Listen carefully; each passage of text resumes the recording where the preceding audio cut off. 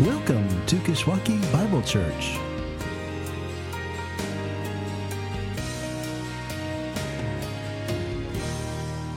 This morning, it's my privilege to kick off a brief summer series that the elders will be teaching on. This brief summer series is entitled Life as Family. And through this, we will explore certain aspects of life as brothers and sisters in a body of Christ, aspects such as discipling one another, embracing our differences, giving freely, which talks about our time, talents, and treasures. And then today's topic will be bearing each other's burdens, bearing with one another. When we discuss bearing one another's burdens, we are going to anchor ourselves in Galatians 6, verses 1 through 5. So if you have your Bible there or device, you can turn to that right now. You may read along if you'd like, or you may simply listen. This is the word of God. Galatians 6 begins, "Brothers, if anyone is caught in any transgression, you who are spiritual should restore him in a spirit of gentleness. Keep watch on yourself, lest you too be tempted. Bear one another's burdens, and so fulfill the law of Christ. For if anyone thinks he is something when he is nothing, he deceives himself. But let each one test his own work. Then his reasons to boast will be in himself alone, and not in his neighbor. For each will have to bear his own load." Let's pray. Father God, these short verses are rich, and they invite us to do your work, relying on you. Lord God, this whole time, even throughout this morning, may your Spirit flourish amongst us as we lift up your praise, as we hear your word proclaimed. And may what we hear this morning from this pulpit be your thoughts and mine, not my own or as some other man or woman, that you would be glorified. Thank you, God, in Jesus' name. Well, Leroy Jethro Gibbs. Leroy Jethro Gibbs. I know many of us have heard of him. Some of us have not. Let me enlighten you on who Leroy Jethro Gibbs is. Gibbs is a character on the TV crime-fighting series NCIS, Naval Criminal Investigative Service. And Gibbs is a former Marine who leads a team of special agents to invest crimes primarily involving the military. And Gibbs, on this team, he has his 3 agents, and he also has a medical examiner and a forensics expert. And on Gibbs' team, they're kind of quirky, but they are very effective, highly effective. Well, Gibbs has this set of unwritten rules he's developed to keep his team in check and keep himself in check. And these rules, like Gibbs, are a bit quirky themselves. But I think they're pretty interesting, and we're going to look at a couple of those just right now. Rule number 1 says, never let suspects stay together. Seems reasonable, huh? Number 2 says, always wear gloves at a crime scene. That's wise. That's practical. Rule number 9 tells us to never go anywhere without a knife. And rule number 16 is very interesting. If someone has the upper hand, break it. Now, rule 22 is highly emphasized. Rule 22 says, never, ever bother Gibbs in an interrogation. And similar in tone is never mess with a Marine's coffee. And with apologies to my brother Jeff Lewis, there's one on there that actually says, never ever involve a lawyer. My favorite one, though, is Rule 51 because it's wise and it's honest. And it says, sometimes you're wrong. Well, the Bible also has lists. We're familiar with many of them. The Bible has the 10 Commandments. The Bible has the Levitical laws. The Bible has the Old Testament genealogies. And in the New Testament, we see the Beatitudes. There are many lists in the Bible.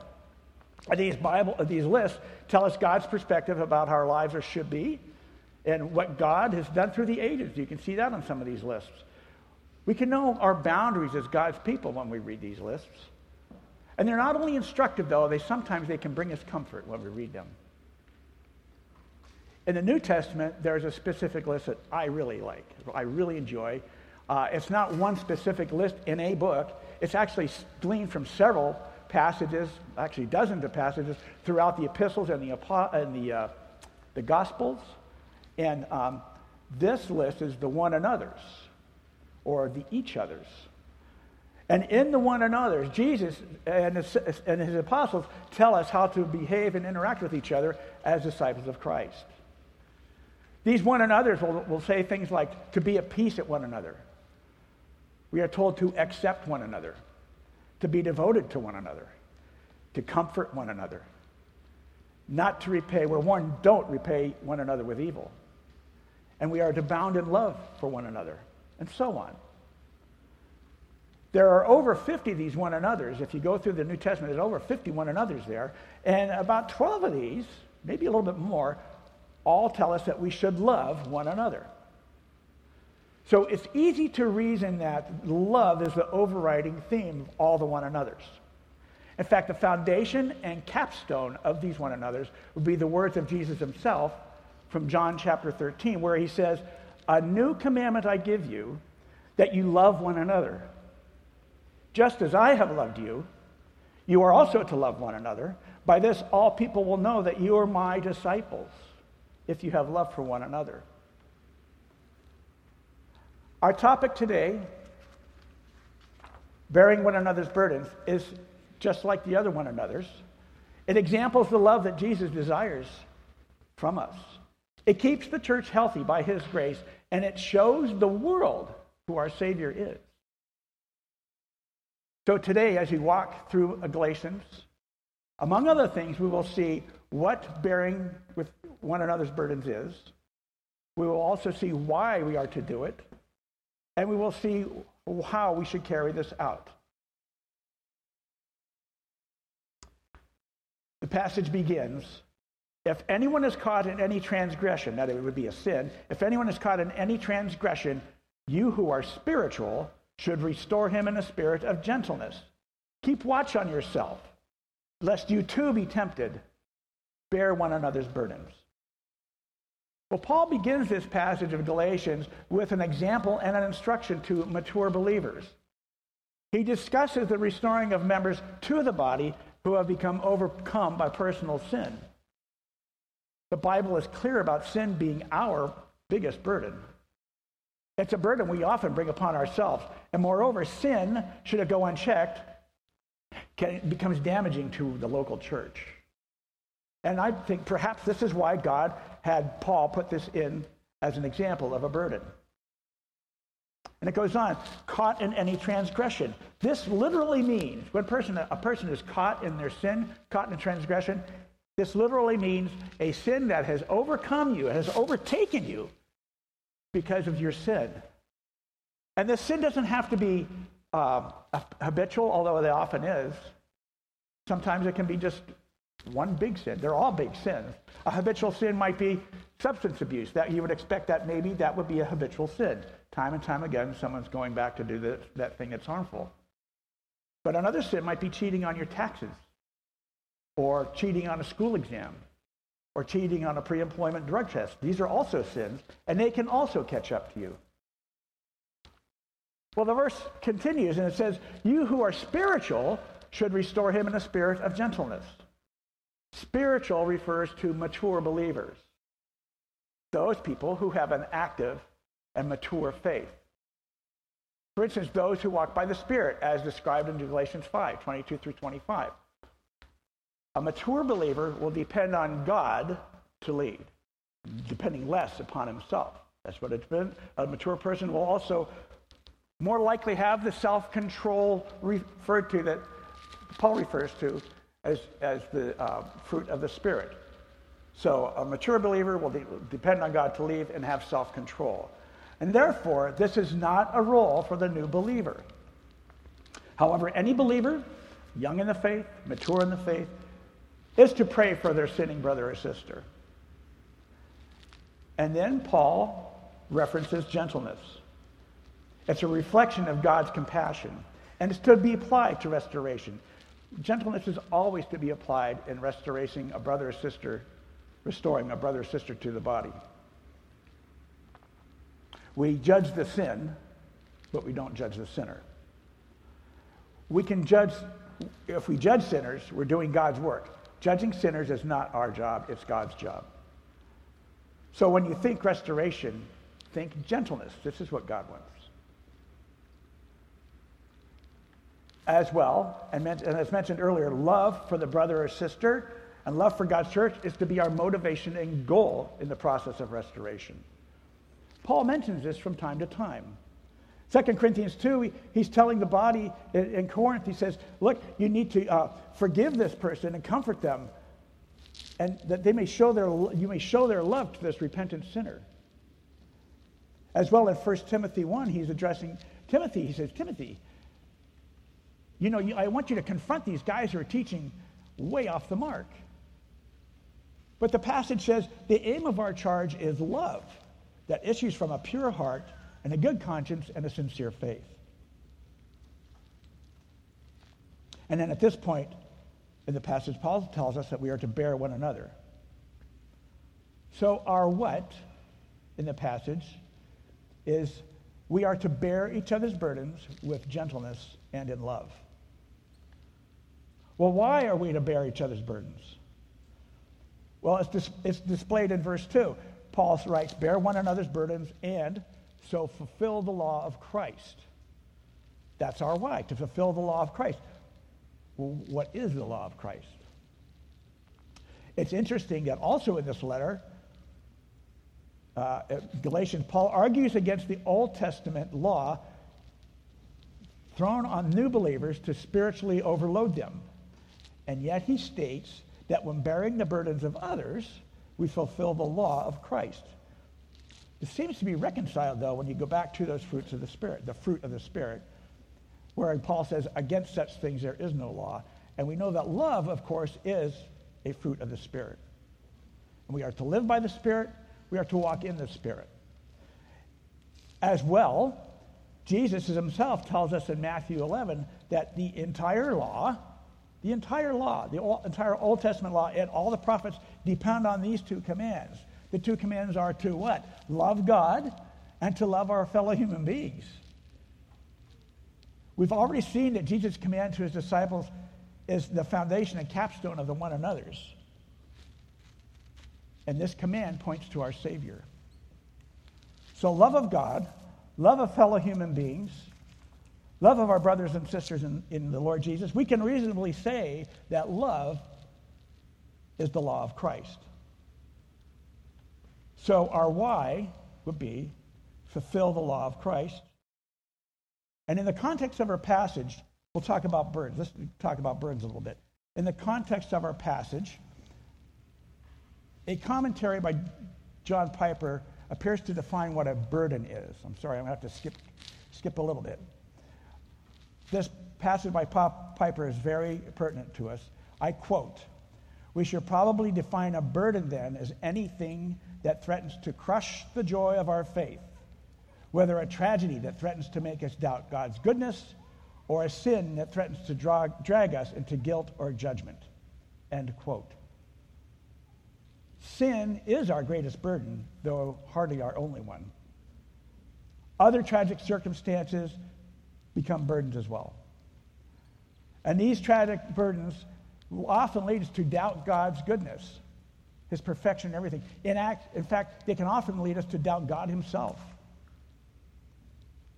And this body of believers, and those who are not with us today, have experienced such burdens in the past several years. And even people today, we have people dealing with chronic pain or chronic illness. These horrible burdens. We have people dealing with the burden of unemployment. We have people dealing with the burden of loss. We have people dealing with the burden of elderly parents that cannot care for themselves. Personal tragedies, personal sin, these are the burdens of our experiences. But the why tells us by bearing each other's burdens, we will fulfill the law of Christ. And by doing so, we will point people to Jesus. This is our why. We have our what? We have our why. Let's talk about the how. In verses 3 and 4, Paul focuses on the attitude and demeanor we're to have as we're helping others carry their burdens. The text says, "For if anyone thinks he is something when he is nothing, he deceives himself. But let each one test his own work, and then his reason to boast will be in himself alone and not in his neighbor." From these two statements, we can reasonably ascribe humility as the focus of these statements. When we are helping someone carry their burden, we are to avoid conceit. We are to avoid personal comparisons with our brother or sister in need. And as already stated, we are to avoid judging people. Indeed, at this point, it would be good to heed the advice given by Paul in Romans 12, verse 3. He writes, "By the grace given to me, I say to everyone among you not to think of himself more highly than he ought to think, but to think with sober judgment, each according to the measure of faith God has assigned." We are to be humbly grateful for the work God has done in our own lives. This should make it easier for us to walk side by side with someone rather than try to walk in front of them. Our how, then, is to bear each other's burdens with humility and gratitude. Well, when we look at verse 5, we see that it states, "For each will have to bear their own load." And that statement may be a bit confusing because we've been talking about burdens, and now Paul mentions a load that we have to carry ourselves. But the difference is in the Greek language. They are different words in the Greek language, and there are different definitions for each one. For instance, a load is a pack, like a soldier might carry, having all their belongings, having all their gear. He's expected to carry that pack. Okay? He's expected to carry his own load. We are expected to carry our own load. But a burden is a weight so heavy that one person cannot reasonably carry it alone. And sometimes whole families cannot reasonably carry these burdens alone. An example of a load might be, so this young couple gets married and they find out they're having a child. And so now their mindset is, we have roles now as parents. And those roles are their load. As parents, we will love this child. We will feed this child. We will bathe this child. We will change this child's diapers. We will wipe this child's nose. We will see them off to school. We will make sure they have a roof over their head. And we will make sure that they know about God and his ways. These are some of the packages that come inside the load that those parents are carrying. They are happy to accept those loads. But a burden for a parent is completely different. A burden may be when your adolescent child begins to self-harm. A burden may be when your child comes down with a debilitating physical condition. These tragedies are examples of parental burdens. Such a parent would welcome someone to call them or text them, find out how they're doing, come and sit beside them and pray for them, maybe do some errands for them. Just somebody just to be there. You don't even have to say anything to help with that burden. We have our loads, the roles God gives us as individuals. But we often encounter extraordinary circumstances which become burdens we cannot bear alone. So a question may be asked, where do I begin when I become aware of someone's burden? Where do I start? Well, first of all, I think this list might be helpful. May not, but just bear with me.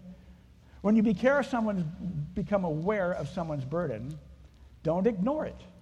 Pray about it. Ask God as to your role in carrying that burden. And be available. Be available for that person. There's a saying in American team athletics that says, the best ability is availability. And what this depicts is as someone who is always prepared, always ready to get in the game. They are available. The best ability is availability. I have a friend in California. His name is Steve. And Steve was a student in the college ministry when Jeanette and I were part of that back a while ago. And Steve now has become, he has a vocation, a paid vocation, as a chaplain in the hospice for a children's hospital.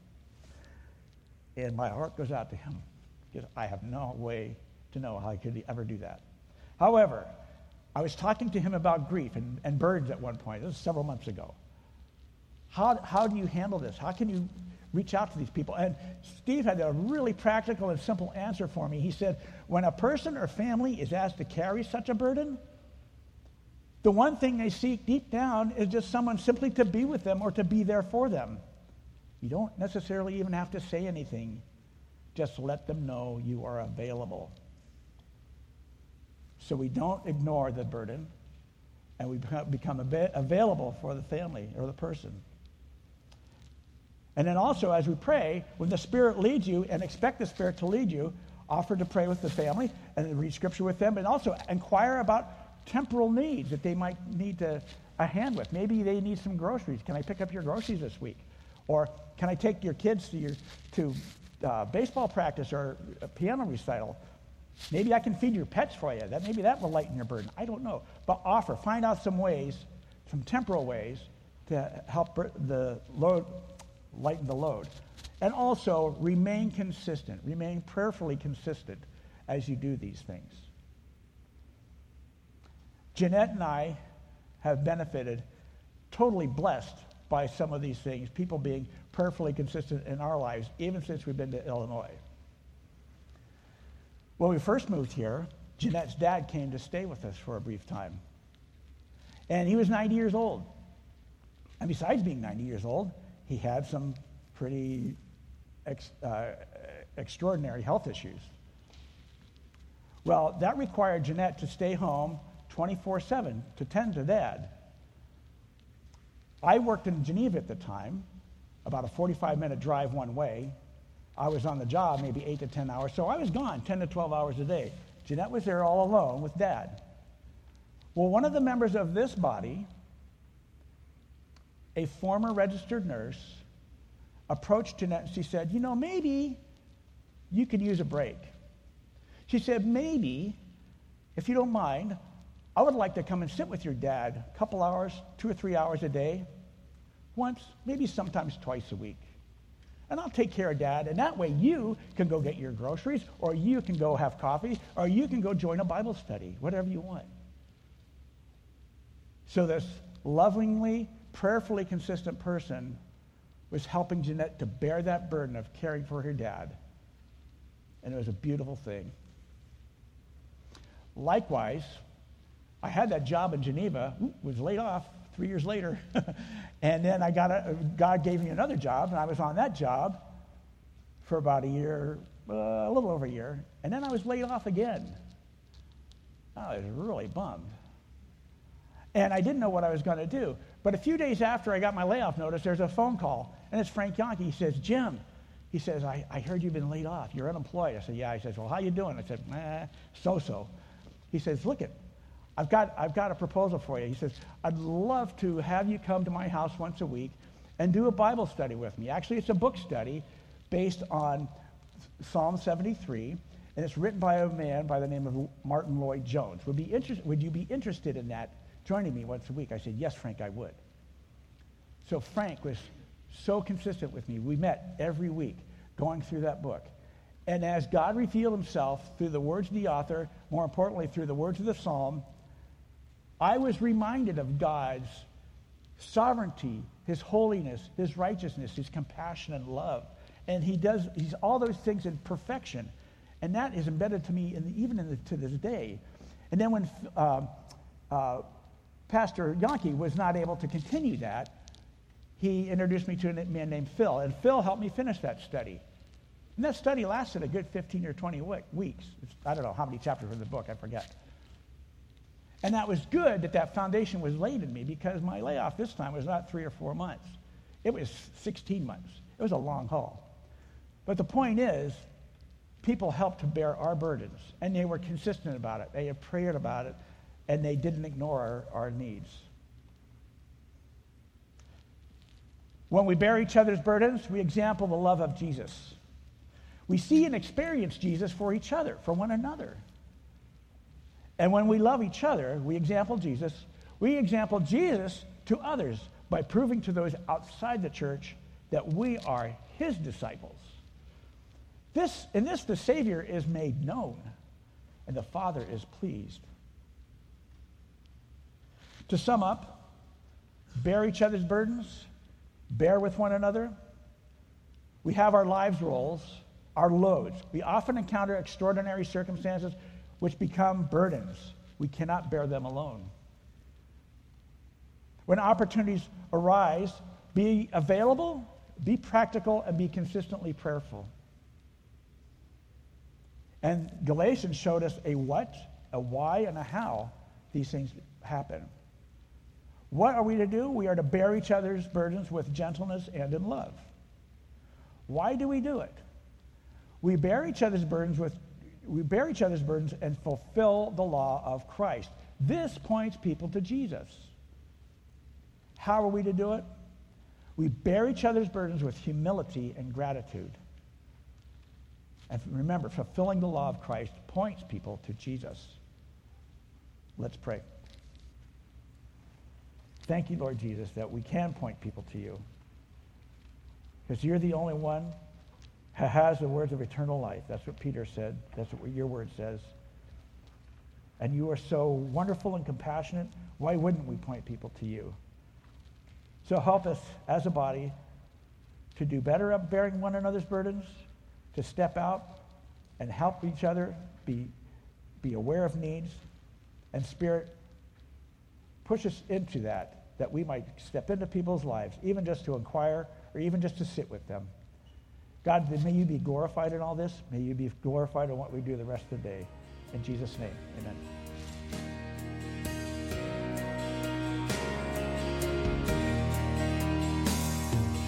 Thank you for joining us.